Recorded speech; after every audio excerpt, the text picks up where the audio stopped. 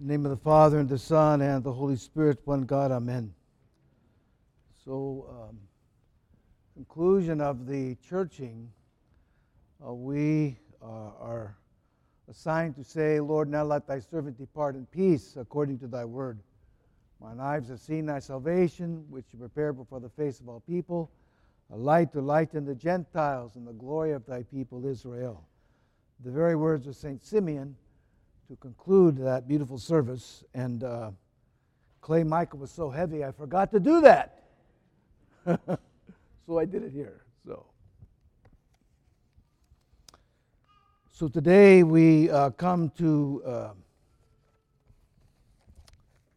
the Sunday of Lent as we approach the 5th week of Lent.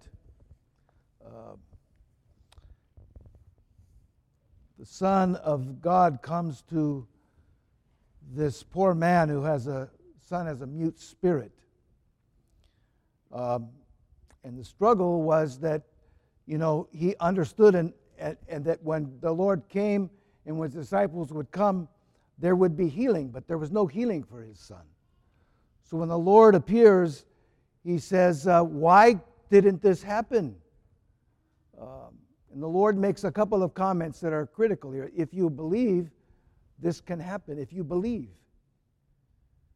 So belief becomes a critical piece now for us in terms of trusting God to do what God does for us in terms of our requests. Our request is always kind of guarded with, but your will be done. So the man says something very profound. Lord, I believe, but then what's he say? Help my unbelief. So he admits it. He confesses this. And the Lord then, by his mercy, frees this young child from this mute spirit. And then the question comes, why could not the disciples cast out this mute spirit? And he says, this kind comes out only by prayer and fasting. And so today I'd like to just kind of help us back on track in the Lenten season. This week, I don't know for you, but for me, Lent's a long haul. It's not 6 weeks, it's 7 weeks, because it includes Holy Week, and that's the most intense week for us. And so we come to this point where, we're kind of at the top of the mountain, but there's still a long journey ahead of us. And sometimes we get worn out. Sometimes we don't look at it like, well, I'm not doing that well, so I'm just going to kind of coast. Well, I want to encourage you today not to do that, but to recommit yourself to your prayer and your fast. So let's look at how the Lord brings this about. The Lord himself begins his ministry with fasting. He comes to the desert, and the first temptation was for food. He was hungry, and the devil tempted him with food. Turn these stones into bread, and then you can eat. And the Lord makes this very profound statement, which is a quote from Moses in Deuteronomy. Man does not live by bread alone, but by every word that proceeds from the mouth of God. And I'll share this with you later, but when we are in the fast, this should be our mantra. When you get hungry, what should you say? Man does not live by bread alone. Combat this, combat it. I'll talk about it later. I'm going to get ahead of myself, I know that. I'm very excited, so hold on to your seats here. So this beautiful moment in Deuteronomy, it's a very important explanation of the fast. The explanation of God testing the Israelites in the desert. He deals harshly with you to test you, to know what's in your heart, whether you would keep his commandments or not. So he weakened them with hunger. He weakened them with hunger to do what? Test their hearts. You get hungry? God's testing us, testing our heart. What's in your heart? And so this important piece here to understand the fast, I hope I can help you a little bit, the importance of it and the joy of it, really, the joy of the fast. So in this kind of the Lord's comment to us, we do not live by bread alone. We even see this difference between Adam and Eve. You know, Adam was told to fast from the tree of knowledge of good and evil, and he broke the fast and brought upon him death and corruption upon mankind. The Lord himself in the fast does not succumb to temptation and brings us back to life and paradise and again communion with God. So we see this fast as a connection with life and death. In itself, it's a connection. Father Alexander Schmemann, he says it's a connection between life and death and salvation and damnation. That's how serious it is for us. You know, fasting also, Father Alexander Schmemann comments, the fast debunks the devil's lie that food is life. You know, your stomach talks to you. You ever hear your stomach talk to you? I'm starving. If we don't eat, we're going to die. I'm starving. Oh, that's such a nice piece of food. Don't you want to eat it? I want to feel it I want to feel that beautiful food. Your stomach has a voice. What's your response? Man does not live by bread alone. God, when we're hungry, understand this. It's a test from God to determine what's in your heart. That's how he dealt with Israel. That's how he deals with us. So why do we fast? Why do we make ourselves hungry? So that we actually can be tested. We can look at our heart and say, boy, I'm really drawn by all these appetites of mine. I need to pull them back. It's time to pull them back. So we live, food sustains us, but our strength and life is in God. You know, this idea of Father Alexander Schmemann's in the book Great Lent, he makes a comment about this. He says, we think food is life, but we actually eat dead stuff. It's so dead we keep it in refrigerators. Think about it. It's the morgue, where dead things go, to your refrigerator. That's where you keep them, right? Why? Because they're dead. Think about it. That's not life. That's just sustenance. That just keeps us moving. Life is in God. True life is in Christ. This is the test of the fast. I don't live by bread alone. It sustains me, and that's wonderful, and I thank God for it. But it's not my life. My life is in Christ. We debunk the lie that the devil says, food is life. We say, no, God is life. So when you're hungry, that's the point right there. That point of hunger where you say, no, I do not live by bread alone. My life is in Christ. It's a very powerful moment during the fast. So use that. Father Alexander Schmemann also says the one problem with this Adam and Eve eating in the garden, they ate apart from God. God gave us food to commune with Him and with each other. Eating is communion. So that's why I think it's so important to sit down with friends, with family around food. It's about communing together. Eating alone is an act of Adam in the garden.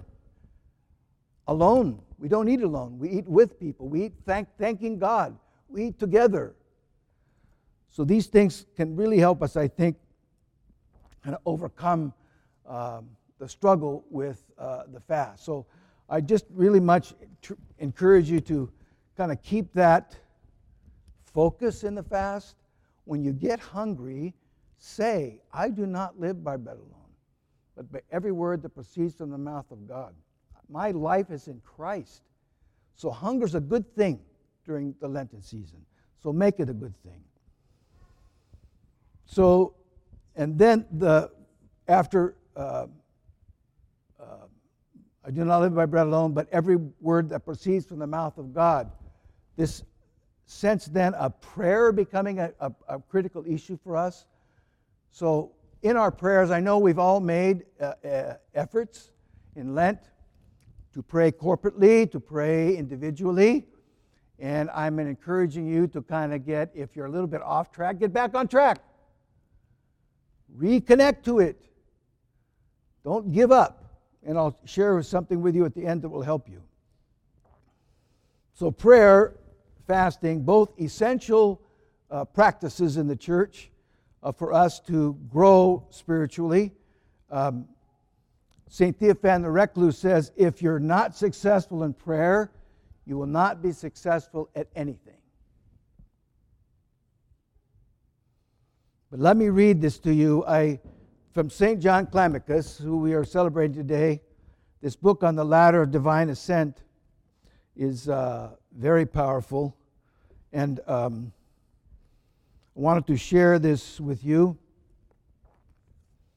So this is about prayer, and I want you to listen to these words because they may not be your experience, but they can be your target. They can be something out in front of you. These are the words of St. John, the great ascetic. Prayer, by reason of its nature, is a converse in union of man with God, and by reason of its action upholds the world and brings about reconciliation with God. Prayer upholds the world and brings about reconciliation with God. It's the mother and also the daughter of tears. The propitiation for sins, a bridge over temptations, a wall against afflictions, a crushing of conflicts, a work of angels, the food of all the bodiless spirits, future gladness, unending activity, a source of virtues, a means of obtaining graces, invisible progress, food of the soul, enlightenment of the mind, and acts against despair. A demonstration of hope, a cure of sorrow, a wealth of monks, the treasure of hesychasts, the reduction of anger, the mirror of progress, the disclosure of stature, an indication of one's condition, a revelation of future things, a sign of glory. That's prayer. That's the things we can touch when we pray. And we try to pray consistently. And so my encouragement to you is don't give up, okay? The struggle sometimes is prayer, being consistent in your prayers corporately or even personally. We get frustrated. We lose consistency. But the point here is that God is giving us an incredible amount of blessing every time we make an attempt at it, even a simple attempt. Prayer then becomes this place, this garden of virtue, this garden of grace. Be excited about it. You're stepping in this garden. You're walking, when you start praying, you're walking into this garden. And God's going to hand you all these beautiful things. Be excited about that moment. Don't look at it as an obligation. Look at it as an opportunity to find God, to touch God deeply, intimately. So my encouragement is to kind of keep on track with your prayer. Prayer helps us, it sanctifies our mind. It gives us the words. It puts words in our mind that are holy words that help us move away from the things that trouble us. Troubling thoughts can be overcome by the words of prayer, by the grace of God in those words. So continue that work. So prayer, remember this. When you begin to pray, why are all those things possible? Because when you begin to pray, you draw near to God. And in that nearness to God, these graces come to you. So when you begin your prayers, don't think about it in relationship to just simply, I'm doing my prayers, I'm reading my prayers. Look at it as at a time where you actually draw near to God. You step toward Him, and He steps back toward you. You step toward the saints. They step toward you. This is a very, very important piece of our life. And so the Lord makes it very clear to us and important that we need to make this effort. So I want to conclude with these words of Father Alexander Schmemann at the end of this chapter on prayer and fasting. I'm going to change fasting to spiritual effort. So this will encourage you.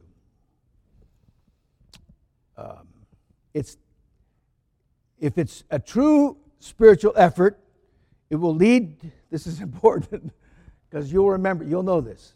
If you make a true spiritual effort, it will lead to temptation, weakness, doubt, and irritation.